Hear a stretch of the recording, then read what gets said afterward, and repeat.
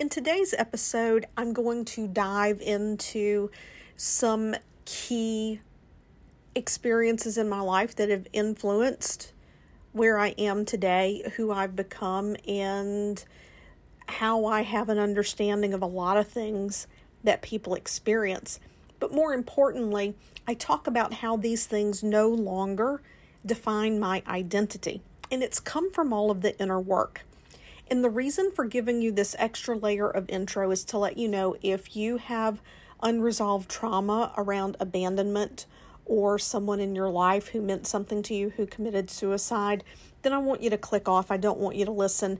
This episode is not a heavy episode, but it could resonate with certain things in your life. And I just wanted to give you the opportunity to click off and not be surprised.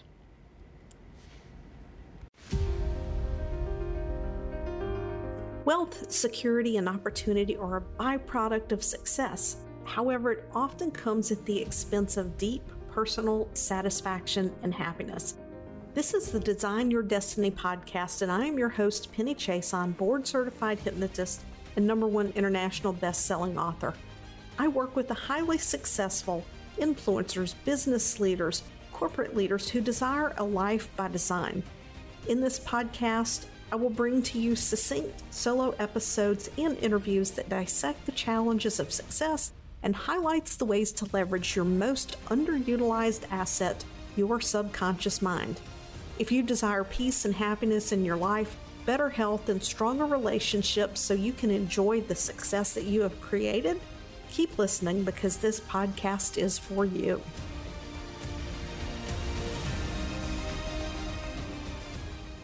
Hey, joyful souls. It's time for another episode of Design Your Destiny.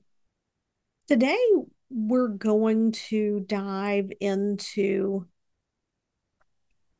what your life means for you. Now, I'm not sure exactly where this episode is going to go, how long it's going to be. So hopefully you're in the car, or maybe you have a cup of tea, a cup of coffee.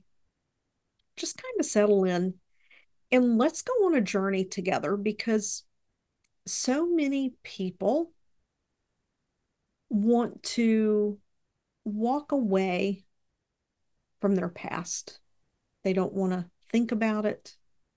They don't want to face it. But it's very much integral to who we are. It forms our perceptions. It forms our beliefs. It forms our sense of who we need to be and how we need to show up in the world to feel safe, secure, accepted, loved.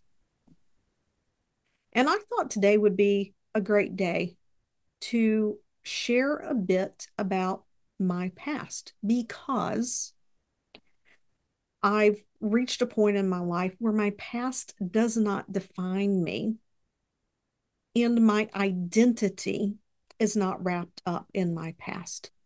My identity is that of someone who is here to help others truly know themselves, truly love themselves, and trust that it is safe for them to be who they want to be.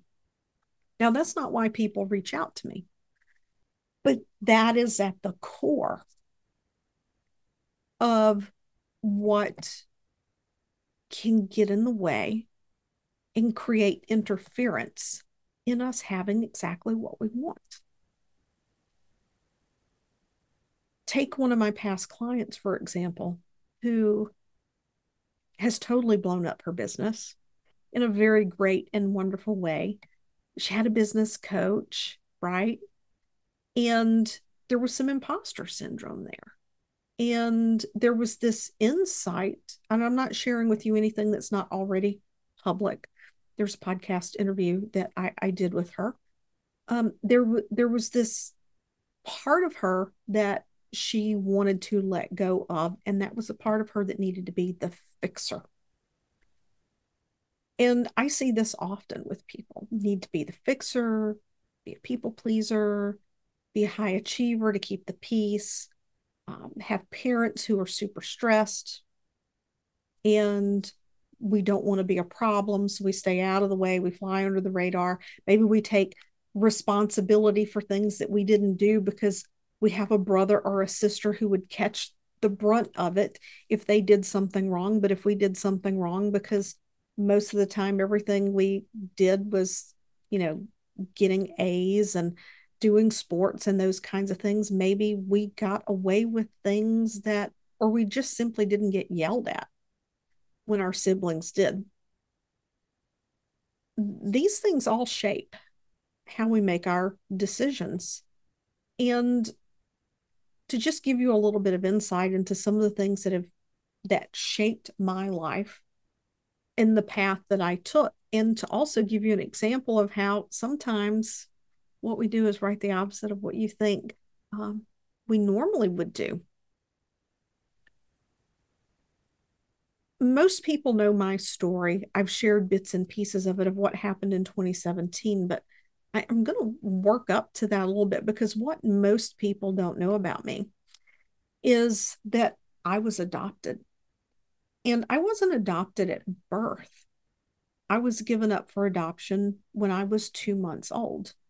My biological father was old enough to be my biological mother's father. She was 20 and he was 42. And they didn't stay in one place. This was back in 1971. So, for those of you who were not in your 40s and 50s, this is probably going to sound a little foreign to you. Their job was literally, they worked for a company. They literally went from state to state. They would go from community to community and they would drive door to door selling magazines. And that was how she met him, was applying for that job to go door to door selling magazines. And for me, knowing how 1970 was, I find it really intriguing that it was that whole time of, liberation and free spirit, post Woodstock, that, she felt the need to get out of town. And that was the job that she took. But also at that time, it was hard to find jobs. It was not an uh, economically uh, abundant time in terms of jobs here in the US at that point in time. But anyway, they were going door to door selling magazines. After I was born in Texas. They ended up here in Mississippi selling magazines door to door. And there was a stranger who was watching me Monday through Friday. And then something happened. And my biological father says to my biological mother, it's like, we have to give her up for adoption. We can't take care of her. And it's a really cool story. Talk about synchronicity, talk about the universe, talk about the right place, the right time. They happen to be driving through town and they saw a lawyer's office, and they go in the lawyer's office and says, hey, we have a baby girl we want to give up for adoption. Do you know anybody who wants a baby? And the lawyer is like, actually, yeah, I do. And called my mother and said, hey, do you still want a baby? And she says, well, yeah. He says, good, be at my office at 6 o'clock. I have you a baby. They had, I think it was two or three prior connections to potentially adopt that fell through. So that's how I came to be adopted. So when you understand what goes on with attachment and those types of things in those early years, when most people hear my story, they're like, how are you normal? Like, please define normal. But anyway, I was adopted by loving parents, had loving grandparents. But when I was 7, my parents, they really didn't get along. And on my 7th birthday, they told me that they were separating. So they threw me this huge birthday party, hoping to lessen the pain. of telling me they weren't going to be together anymore. So my parents divorced. In today's society, there are so many divorced families. There are so many children of divorced families that I don't think we give it a second thought. But it's a huge impact. It's a huge impact on a child to be a child of divorced parents. And not to say that people shouldn't get divorced, but I think that to witness really good communication, to know that there's no retribution, if you want to spend time with one parent versus the other parent, it really it takes a lot of responsibility for a parent to make that situation, that scenario, to be one that is nurturing and thriving, where there's not any fear going on. And as parents, I mean, I'm a parent, I have 3 sons, 2 of them from my husband's first marriage. We bring, as parents, we bring our experiences into our parenting situation, and not every situation is ideal, and I would never suggest that it is, but these things are impactful. And my mother was married a few times, and that impacted who I became, because I had my own perception of why that was. Whether or not that perception is accurate is neither here nor there. We each form our own perceptions. And because there was a part of me, I understand now what I didn't understand then. There was a part of me so deeply that wanted to be in a relationship where I felt rooted and solid, and that I didn't have to worry about moving and being uprooted and those kinds of things, relationships being fleeting, that that pendulum swung so far to the other side that when I got into a relationship right after I graduated high school and I fell in love, I entered this mental state of, oh, well, he's not perfect and I'll never find the perfect person. So I just have to learn to love and accept him for who he is. And what happened over a period of time was I ended up in this relationship where I was starting to be emotionally and mentally manipulated. And then it became emotional abuse. And there were subtle hints of threats. I was never physically hurt, but there were subtle hints of threats. And there was a part of me that was so independent and so strong that I finally came to a point where I'm not doing this, right? I'm not doing this. But what had happened before I even realized it was that I had really been cut off and isolated from my friends. And even though I still lived at home with my family, I had really disengaged from my family. And the saving grace is that they didn't push me and they didn't hound me, but they let me know that they weren't happy. And what that did was that created a welcoming situation that when that relationship finally ended, I could go back to my family without judgment. And there were a lot of other things that happened there, but in that relationship, my self esteem was destroyed. I put a good front on the outside. I was confident. Like, I ended up going to nursing school. That was when I decided to go to nursing school. People say, what's your path? What's your dharma? How did you know what you were meant to be? I had no clue. I had 3 aunts who were nurses. They made really good money. And my determination at that moment was that I would never put myself in a situation where I would have to be dependent on a man for income, so that if I ever ended up in another situation like that, I could confidently walk away and know I could take care of myself. So, yeah, I went to nursing school. I was confident. I was an A student. I was kicking ass, but my self esteem was destroyed. The things that I would say to myself were really harsh.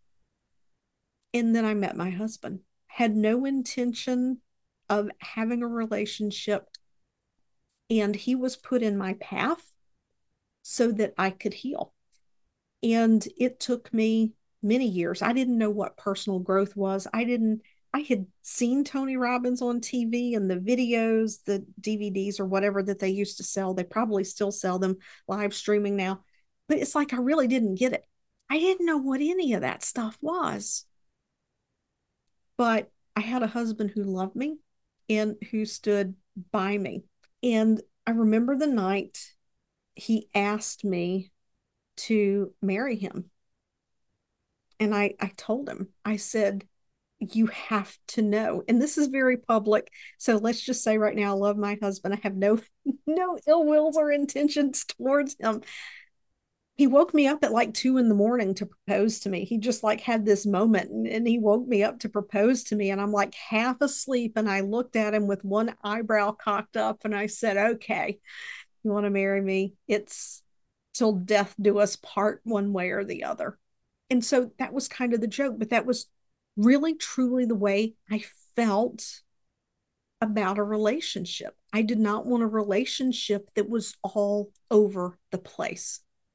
And he was put in my path. Maybe I'm quite positive we had a soul contract to come in together, to travel this journey together, that he became the steady in my life so I could heal my self esteem and to bring that together.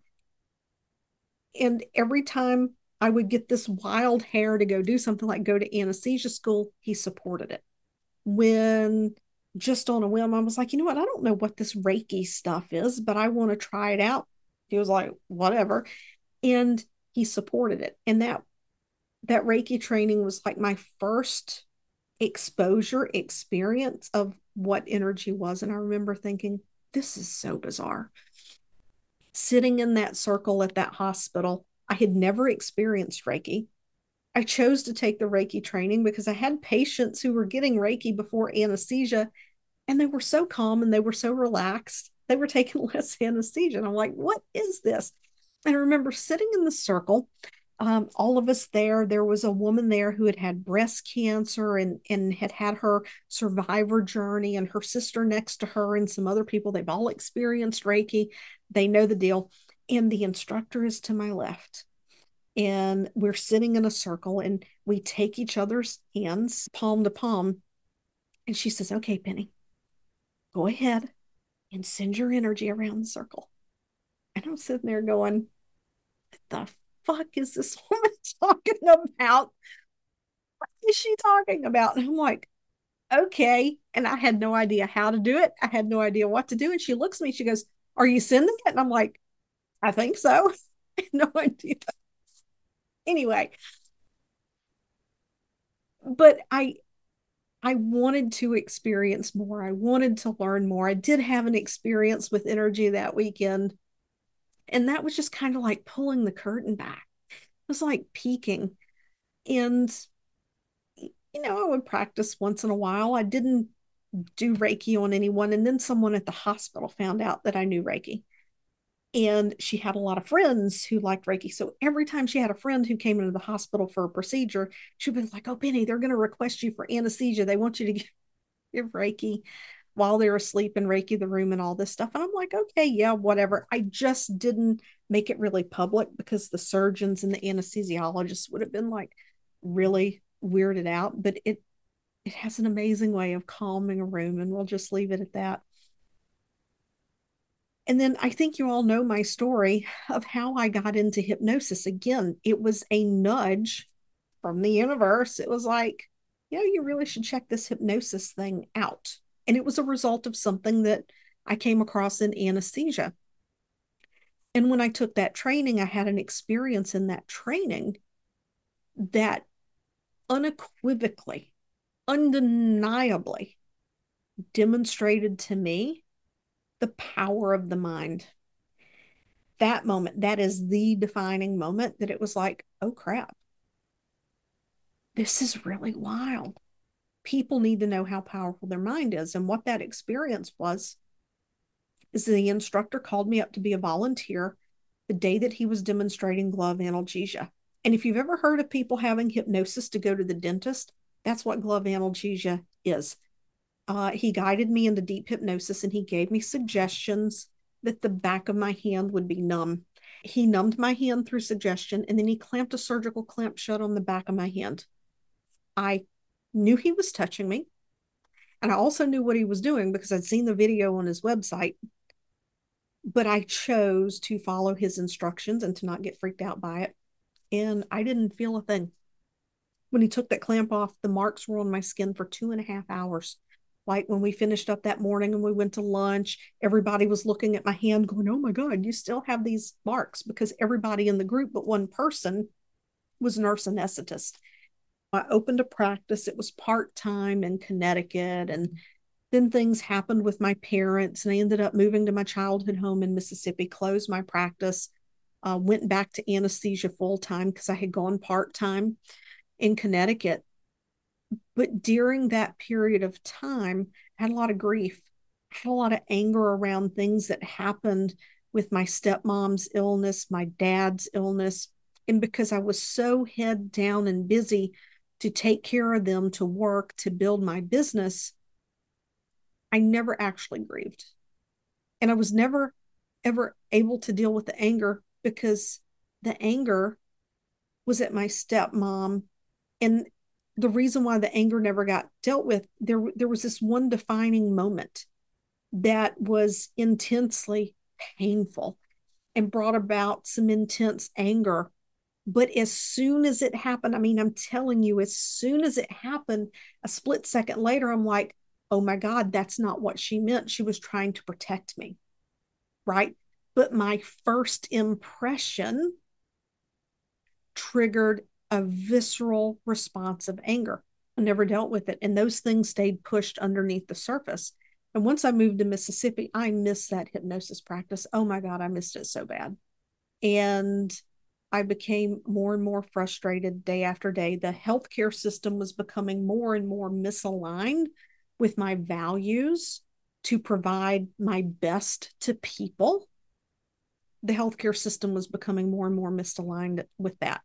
So I wasn't feeling aligned with the circumstances I was given in which to provide care for people. I wasn't able to do my best because I wasn't given the resources to do my best. And I didn't have my hypnosis. And I had all this anger. I had all this grief. And you can see how this was beginning to crescendo in my life. And when it crescendoed and it broke loose, it was bad. I did not recognize I had that high functioning depression and anxiety. And I wanted to unalive myself. I had a trigger one day. I mean, an innocuous thing that any one of us experiences at any time, this innocuous trigger. And it was like the floodgates opened on all that emotion. You couldn't put it back in. And that experience and my healing from that experience through reaching out to my mentor and getting hypnosis sessions to work through that grief, that misperception, and that anger and the guilt that I felt um, for choices that I had to make around my parents before they passed. That experience really transformed the way that I look at hypnosis. I mean, I knew hypnosis was powerful before, but I was looking at it from the perspective of weight loss and smoking and pain and IBS and those kinds of things. It really transformed my view and the potential. And in that process, I experienced such a deep love and acceptance for myself. I experienced such a peace within myself that that became what I wanted to give people. And as I relaunched that hypnosis practice and started to bring people in my world that I could look up to, that I could follow, that I could see what they were doing, that I could learn how to build a business, because so much changed between 2015 and 2018. I mean, Facebook blew up, Instagram was blowing up, a lot had changed.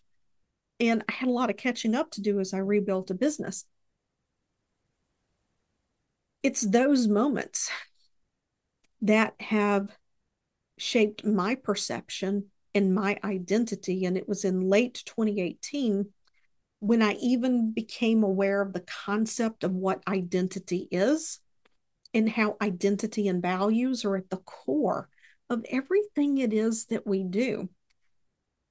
And as I began to do that work on myself in 2018 and 2019, I stayed in that coaching program. I continued to renew for 10 rounds of that coaching program because with each round, I was peeling back another layer and I was getting a deeper understanding and I was peeling back another layer. And that's why today, when it comes to my identity, did those things happen to me in the past? Yes, absolutely, they happened to me. They were things that had to happen to me so that I could learn very specific lessons so that I could have an understanding and a knowing of what people experience in their life experience. That's the degree that they play a role into my identity. Today, I am who I decide to be. I'm not who my past determines I should be. I don't um, operate my life. I don't make choices based on what I should do or what would be right for other people. I make choices based on what allows me to thrive. And then when I thrive, I am more available to do the things that I want to do for other people. And people are going to say that's selfish. There are things that you should do for this and you should do for that. I'm not saying that I don't do things for other people.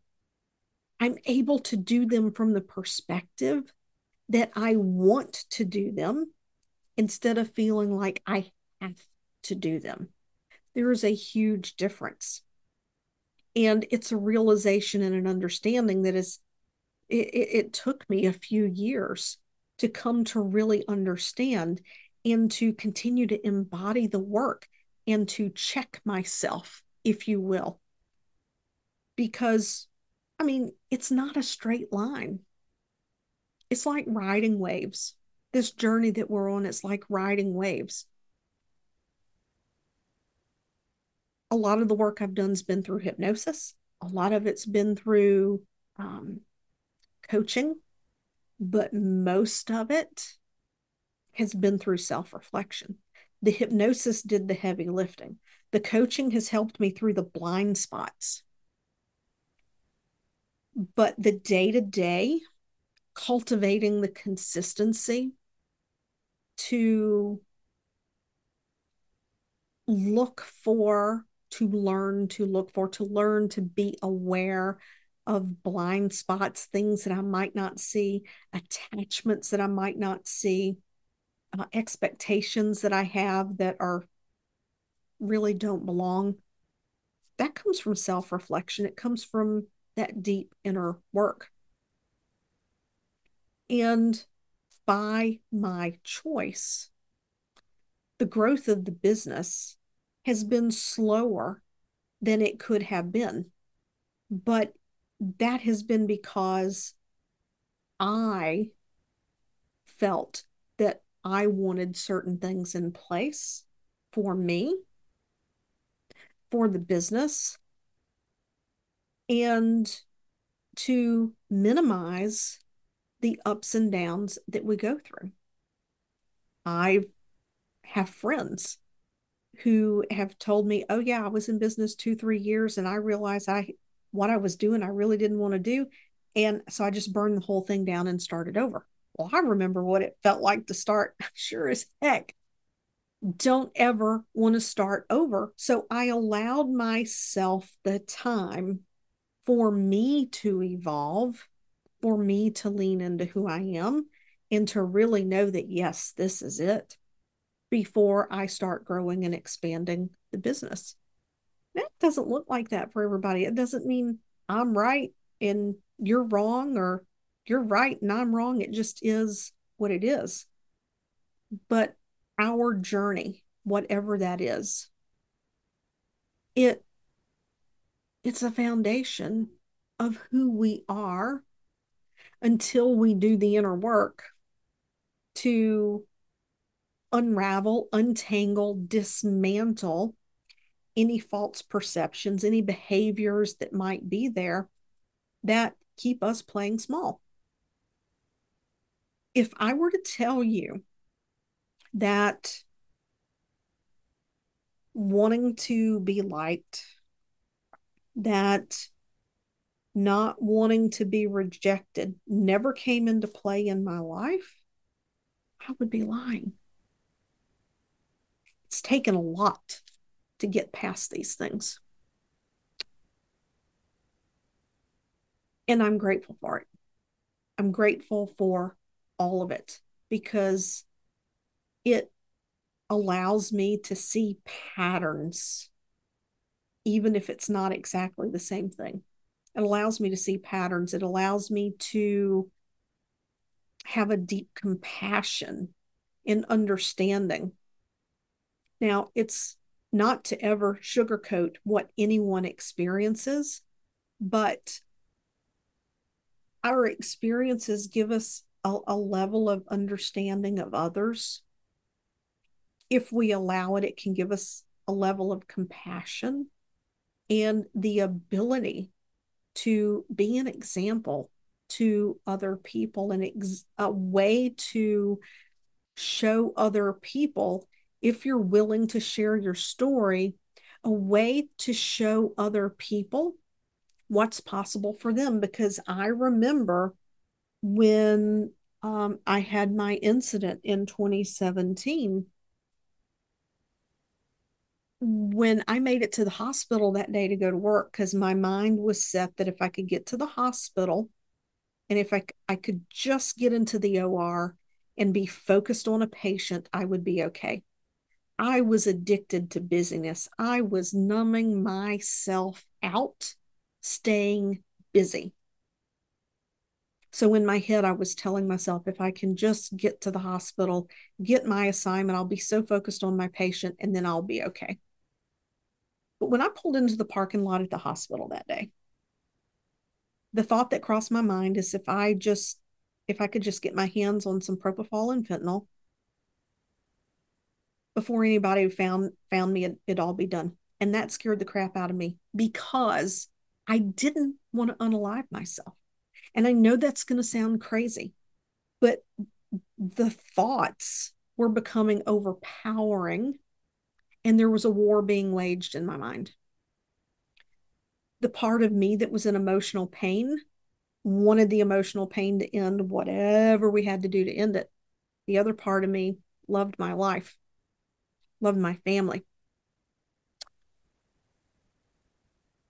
I remember when I came home one day and I was telling my husband, there had been a conversation at work that day. Several nurse anesthetists, people knew I had been out for 2 or 3 days, but only two people knew what actually happened. So only two people who knew. Because when you're in the world of healthcare, in anesthesia, nurse practitioner, physician, physician assistant, pharmacist, when you're at the level that you have to be professionally credentialed, you have to sign affidavits that you are mentally able to perform your job. And this was a blip on my radar. But I told my husband, I said, yeah, there was this huge discussion and they were talking about someone who had attempted to commit suicide. I said, and they were talking about how selfish it was and all of these things. I said, I felt compelled to tell him. And he just went white as a sheet. And he's like, you didn't? I said, yeah, they need to know. Like I used to have that same preconceived notion about suicide. Until I was in that moment, I did not realize how quickly you could be consumed and overcome with emotions that were so painful that that was the way you saw out. And it upset him. It worried him. He was afraid I wouldn't be able to get a job. But being able to sit in that room full of my peers and tell them what had happened that day, That was another level in my healing. And if what I said in that room that day made the difference in one person, in their perception, and how they look at emotional interactions with people that they love, then it served someone. And some people say, oh, Penny, you talk about this, it's so heavy. In the moment, yes, it was heavy. Yes, it was heavy. But it's a teachable moment of how important it is to address our emotions. They're not bad. I don't care if you do hypnosis or not. Maybe you want a counselor, maybe you want a therapist, maybe you want a coach. But it's important to give ourselves the grace to recognize that we have these moments and to allow ourselves the space to heal and to move on from them. To allow ourselves to embrace that understanding so that we can move into unconditional self-love and unconditional self-acceptance so that we can have that peace. And when we slow down, we can recognize that all the people around us, we never know who else might be in the situation that we've been in, and that a kind word, a moment of understanding will change their lives. This is who I am. This is why I'm here. This is the reason I do what I do. This is my path. If this podcast episode, if it pulled back the curtain on something for you, if any part of it resonated with you, if you know someone that this episode might make a difference in their lives, to be more loving, more compassionate to themselves, more accepting, or to understand something that they've experienced in their lives, or a friend, please share this episode. Please share it. Please leave a review. If you're on the YouTube channel, share the link. Follow, because we're all here for something much greater.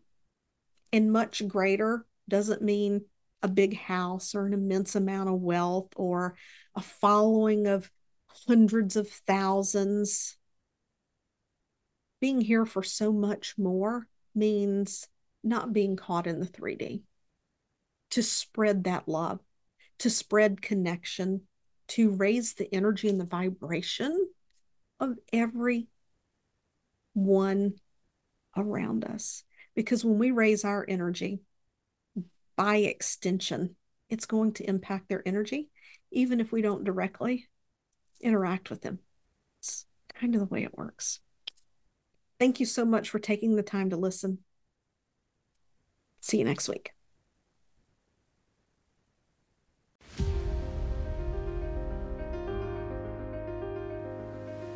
Thanks for listening to this episode of Design Your Destiny. I would love to know what resonated most with you. So just take a screenshot of this episode, share it over on your Instagram stories, and tag me at penny.chason and let me know what you thought. Also, if you head over to iTunes and you leave a positive review, it helps this podcast to help reach even more people, making a difference, elevating humanity and mankind.